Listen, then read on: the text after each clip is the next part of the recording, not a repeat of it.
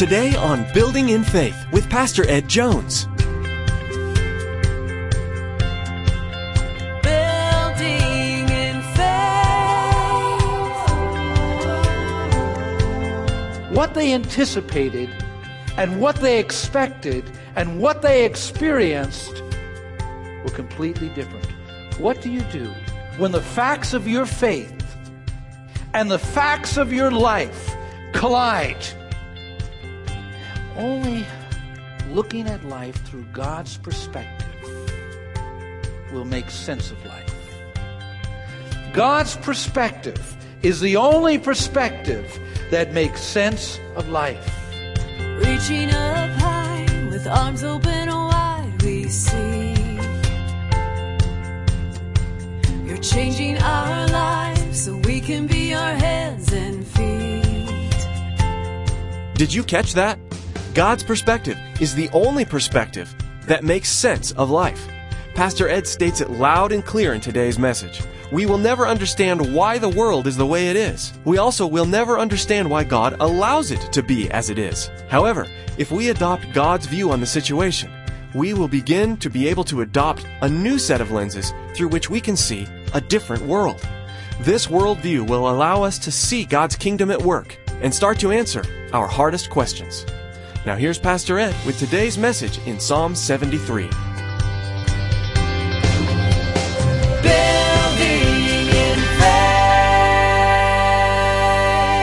I want to read a passage of Scripture from the Old Testament. In Psalm 73, it says, "Surely God is good to Israel, to those who are pure in heart." Do you believe that?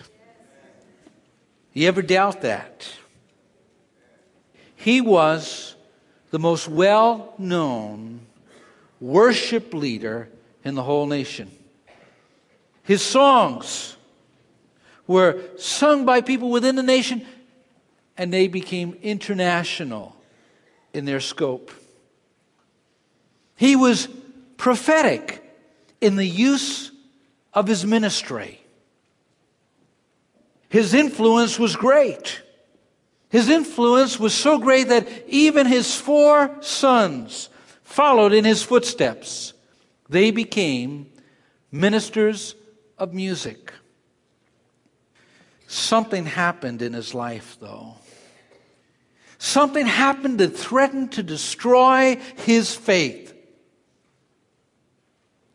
So destroy it that he turned his back on everything he spent his life building.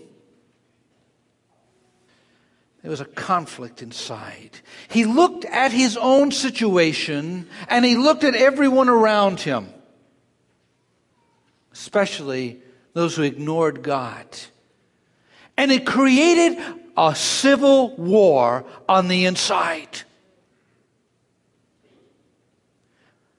We read from one of his songs, Psalm 73.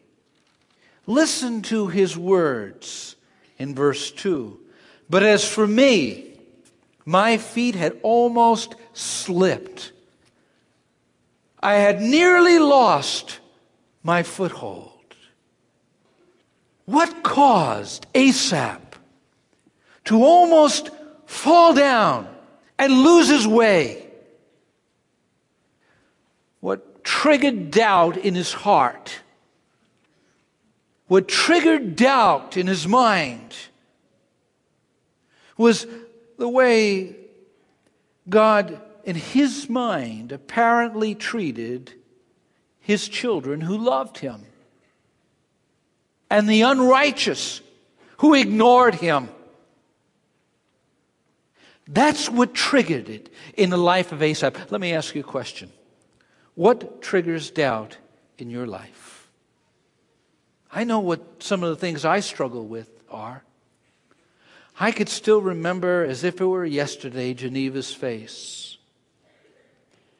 She came to me and said, "Pastor, they've told me I have cancer.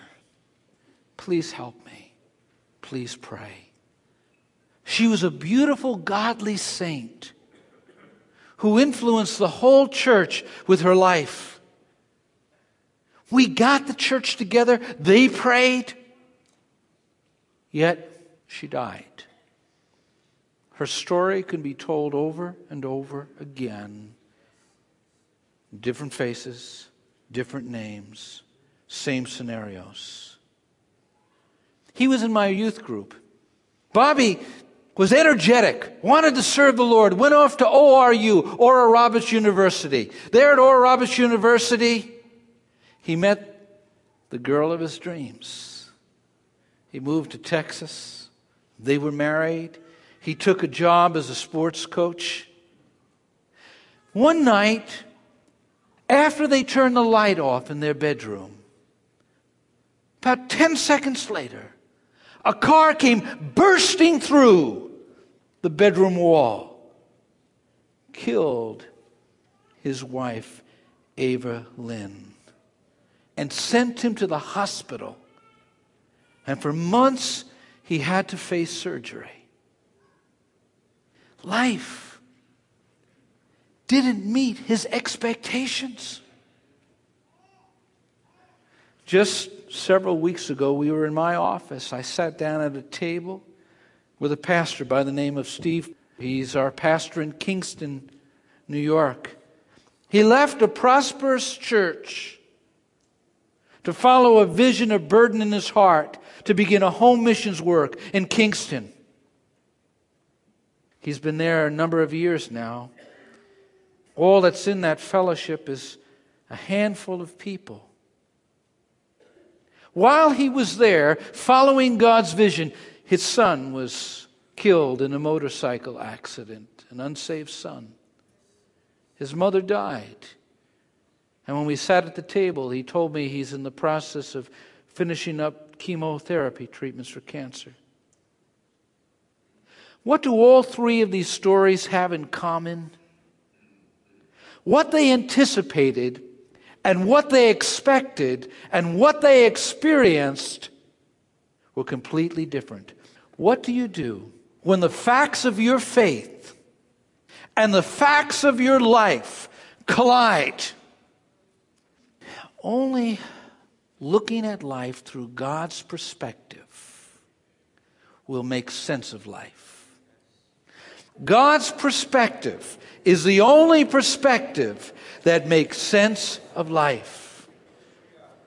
Well, that's where Asaph started off. He started off with God's perspective, but soon he began a downward spiral into a life of doubt and unbelief. Well, how did that downward spiral begin? Where did it begin? Where this worship leader, this man of God, began to descend into doubt. It began when he began to look around. See, he looked at the unrighteous, the wicked. They were doing well. Then he began to compare himself with them. We have indication from Psalm 73 that he suffered in his body physically. And he might have had some financial problems as well. Perhaps the offerings were low in Israel at that time because he lived off the offerings. But he looked at himself in comparison with those around him. And as he looked, he forgot to look up. But he looked around. And he began to think, I deserve to have what they have. I'm living for God. I'm walking with God. I'm doing God's will. They don't deserve it. And what's more, they shouldn't even have it. That's what the Bible calls envy. Underline that in your mind and in your heart. Envy is when not only are you jealous of what people have, is you feel they shouldn't have it and you should have it. He said, they're sinners, I'm a saint. They're rotten in their heart. I'm righteous in my heart. These people ignore God. I follow God. And it's created a whole series of conflicts that were ripping him apart on the inside. He saw that people who ignore God prosper. That was his descending into death. People who ignore God prosper. The verses read, "For I envied the arrogant when I saw the prosperity of the wicked. They have no struggles. Their bodies are healthy and strong. They are free from the burdens common to man." That's the way he felt. You pay your tithes. And because you pay your tithes, you give 10% of your income to the Lord. Because you honor Him and recognize His lordship in your giving, it means maybe you don't drive as good a car as your neighbor does. Or maybe you don't have as nice a house as they have. You take a trip to your relative's home, their house. They're talking about adding an addition onto their home. And then they're talking about how much they're accumulating in their retirement program. And you're thinking, oh Lord, how am I going to send my son to college? And you drive home that night. And the enemy comes and whispers in your ears, that extra $5,000 or $10,000, what you could do with that every year. How you could use that. And you begin to think, what's it that tempts you? You're a Christian. Because you're a Christian, you stand up in school and you say that the new morality is just the old morality in new clothes. That it's still an immorality. That it's wrong to live a homosexual life. That it's wrong to have premarital sex. You're not going to win any popularity award in school. You're not going to be voted the most well-liked and popular. In fact, they label you fanatic. They put you with the fundamentalist and say, they're out of touch with the times. At your job, you won't cook the books. You won't be dishonest. And because of that, your boss says, forget about them getting a raise. They skip over you when it comes time for promotion. Well, you lose the contract in the business. Just because you're honest and upfront. And you wonder, does it pay to serve God? You've been coming to church for years and years. And you're struggling in your marriage. You're struggling with the children. And you're a believer in Christ. And your neighbor, who doesn't even darken the doors of a church, seems to have it all together. And you're tempted at that moment to question God. The psalmist struggled in his body physically. He says, they have no struggles. Their bodies are healthy and strong. And then he goes on in the psalm to say, my flesh and my heart may fail. There was some physical problems that he was facing. Maybe you're struggling physically and you've been struggling for years, and you look at your neighbor, you look at your unsaved relatives, and they're as healthy as a horse. And you wonder, God, where are you? How come people who ignore you prosper? Not only people that ignore God, but people that oppose God. That really was like the nail in the coffin for the psalmist. When he looked around and he saw their arrogance. Oh, let's just read it. Verse 9, their mouths lay claim to heaven. Their tongues take possession of the earth. You look at who's on the airwaves. You look at who's controlling the media. They don't promote morality. It seems like their agenda is winning. And it seems like the values that we built our nation on, the values that made us great, are eroding. When you look at that, you wonder, God, why? Hugh Hefner, the founder of the Playboy Enterprise and Empire, with $600 in his pocket, a few pictures of Marilyn Monroe, back in the 1950s, established that empire. In 1985, he had a stroke. Instead of it humbling him, instead of it turning him to God, he said, the stroke was a real blessing. It's given me time to fight those religious fundamentalists. It seems like every time Hollywood puts out a new movie, they're endeavoring to see how many of the 10 Commandments they can break.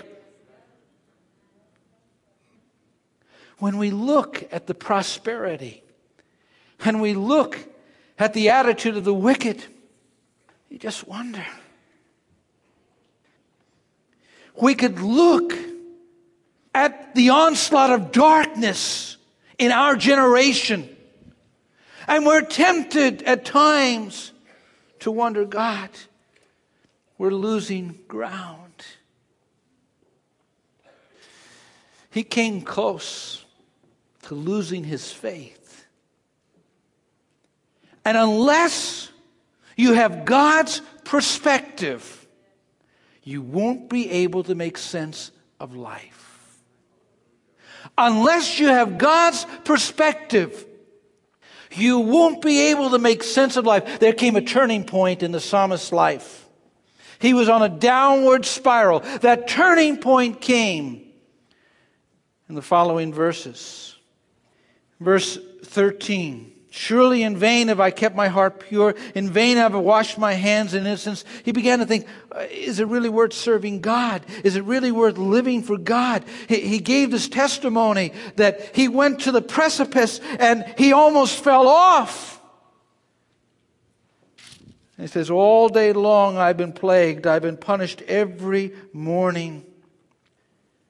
It was a constant burden to him. See, there was an inner dialogue going on in his heart and mind. At the conference table, he began to talk to the old man.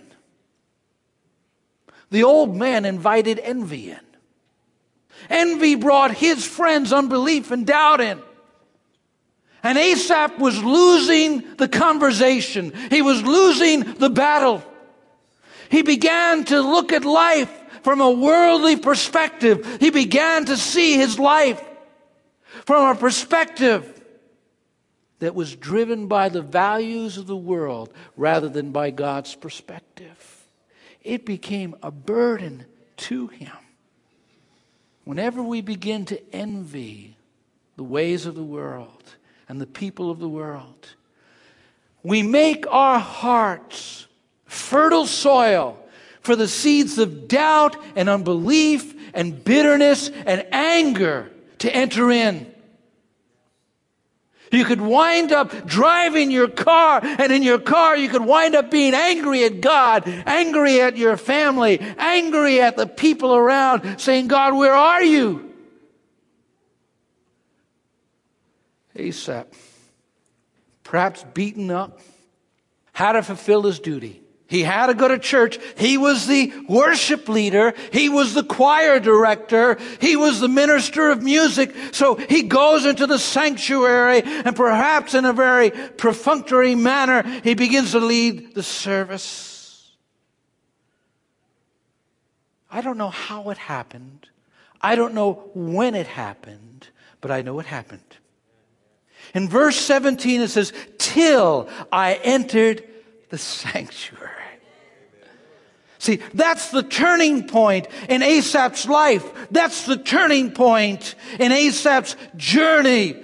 till he entered the sanctuary. He enters the sanctuary, and there in the sanctuary, the heavens are open, and the glory of God comes down, and suddenly he gains heaven's perspective on his circumstances and situation, and he sees it all differently.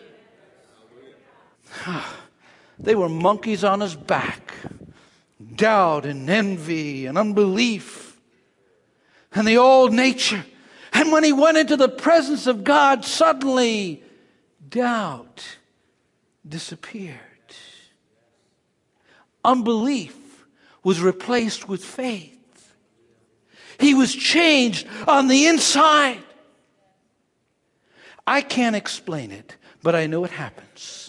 People come into the sanctuary of God, and somehow, in some mysterious way, in the very presence of God, it's more than just what the preacher says, or the worship service is like, or the choir sings, or the soloist sings. It's more than that. It's somehow God coming down into the hearts and souls of people, where suddenly they're changed and they see things from heaven's perspective. Someone said, faith is for that which lies on the other side of reason. Faith is what makes life bearable with all its tragedies and ambiguities and sudden startling joys. Without faith, how in the world do you handle life? How do you handle the injustices that come to the righteous, the difficulties that the righteous suffer, the difficulties that are part of the journey of life? Asaph, suddenly in God's presence. Now, I want you to see he's ascending now into faith. He's ascending into faith. Faith is deliberate confidence in the character of God, whose ways you cannot understand at the time.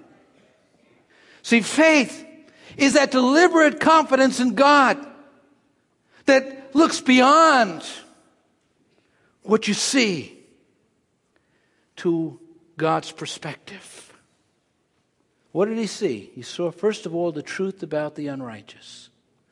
See, he was on slippery ground, but he realized they have no foundation. They have no footing.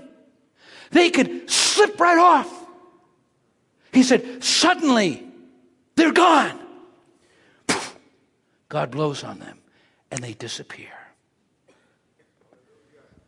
He recognized that it's not what it appears to be. What happened to the psalmist is when he walked into the valley of unbelief and doubt clouded his mind and unbelief filled his heart, he could not see life properly. He could not see. He exaggerated the circumstances of the unrighteous. He made assumptions that weren't accurate. God suddenly fast forwards him. And he sees the past. And he recognizes in a moment's time, they're gone. Did you ever wake up at 3 o'clock in the morning and had a dream and say, I'm going to remember that? You go back to sleep and you get up, you don't have a clue?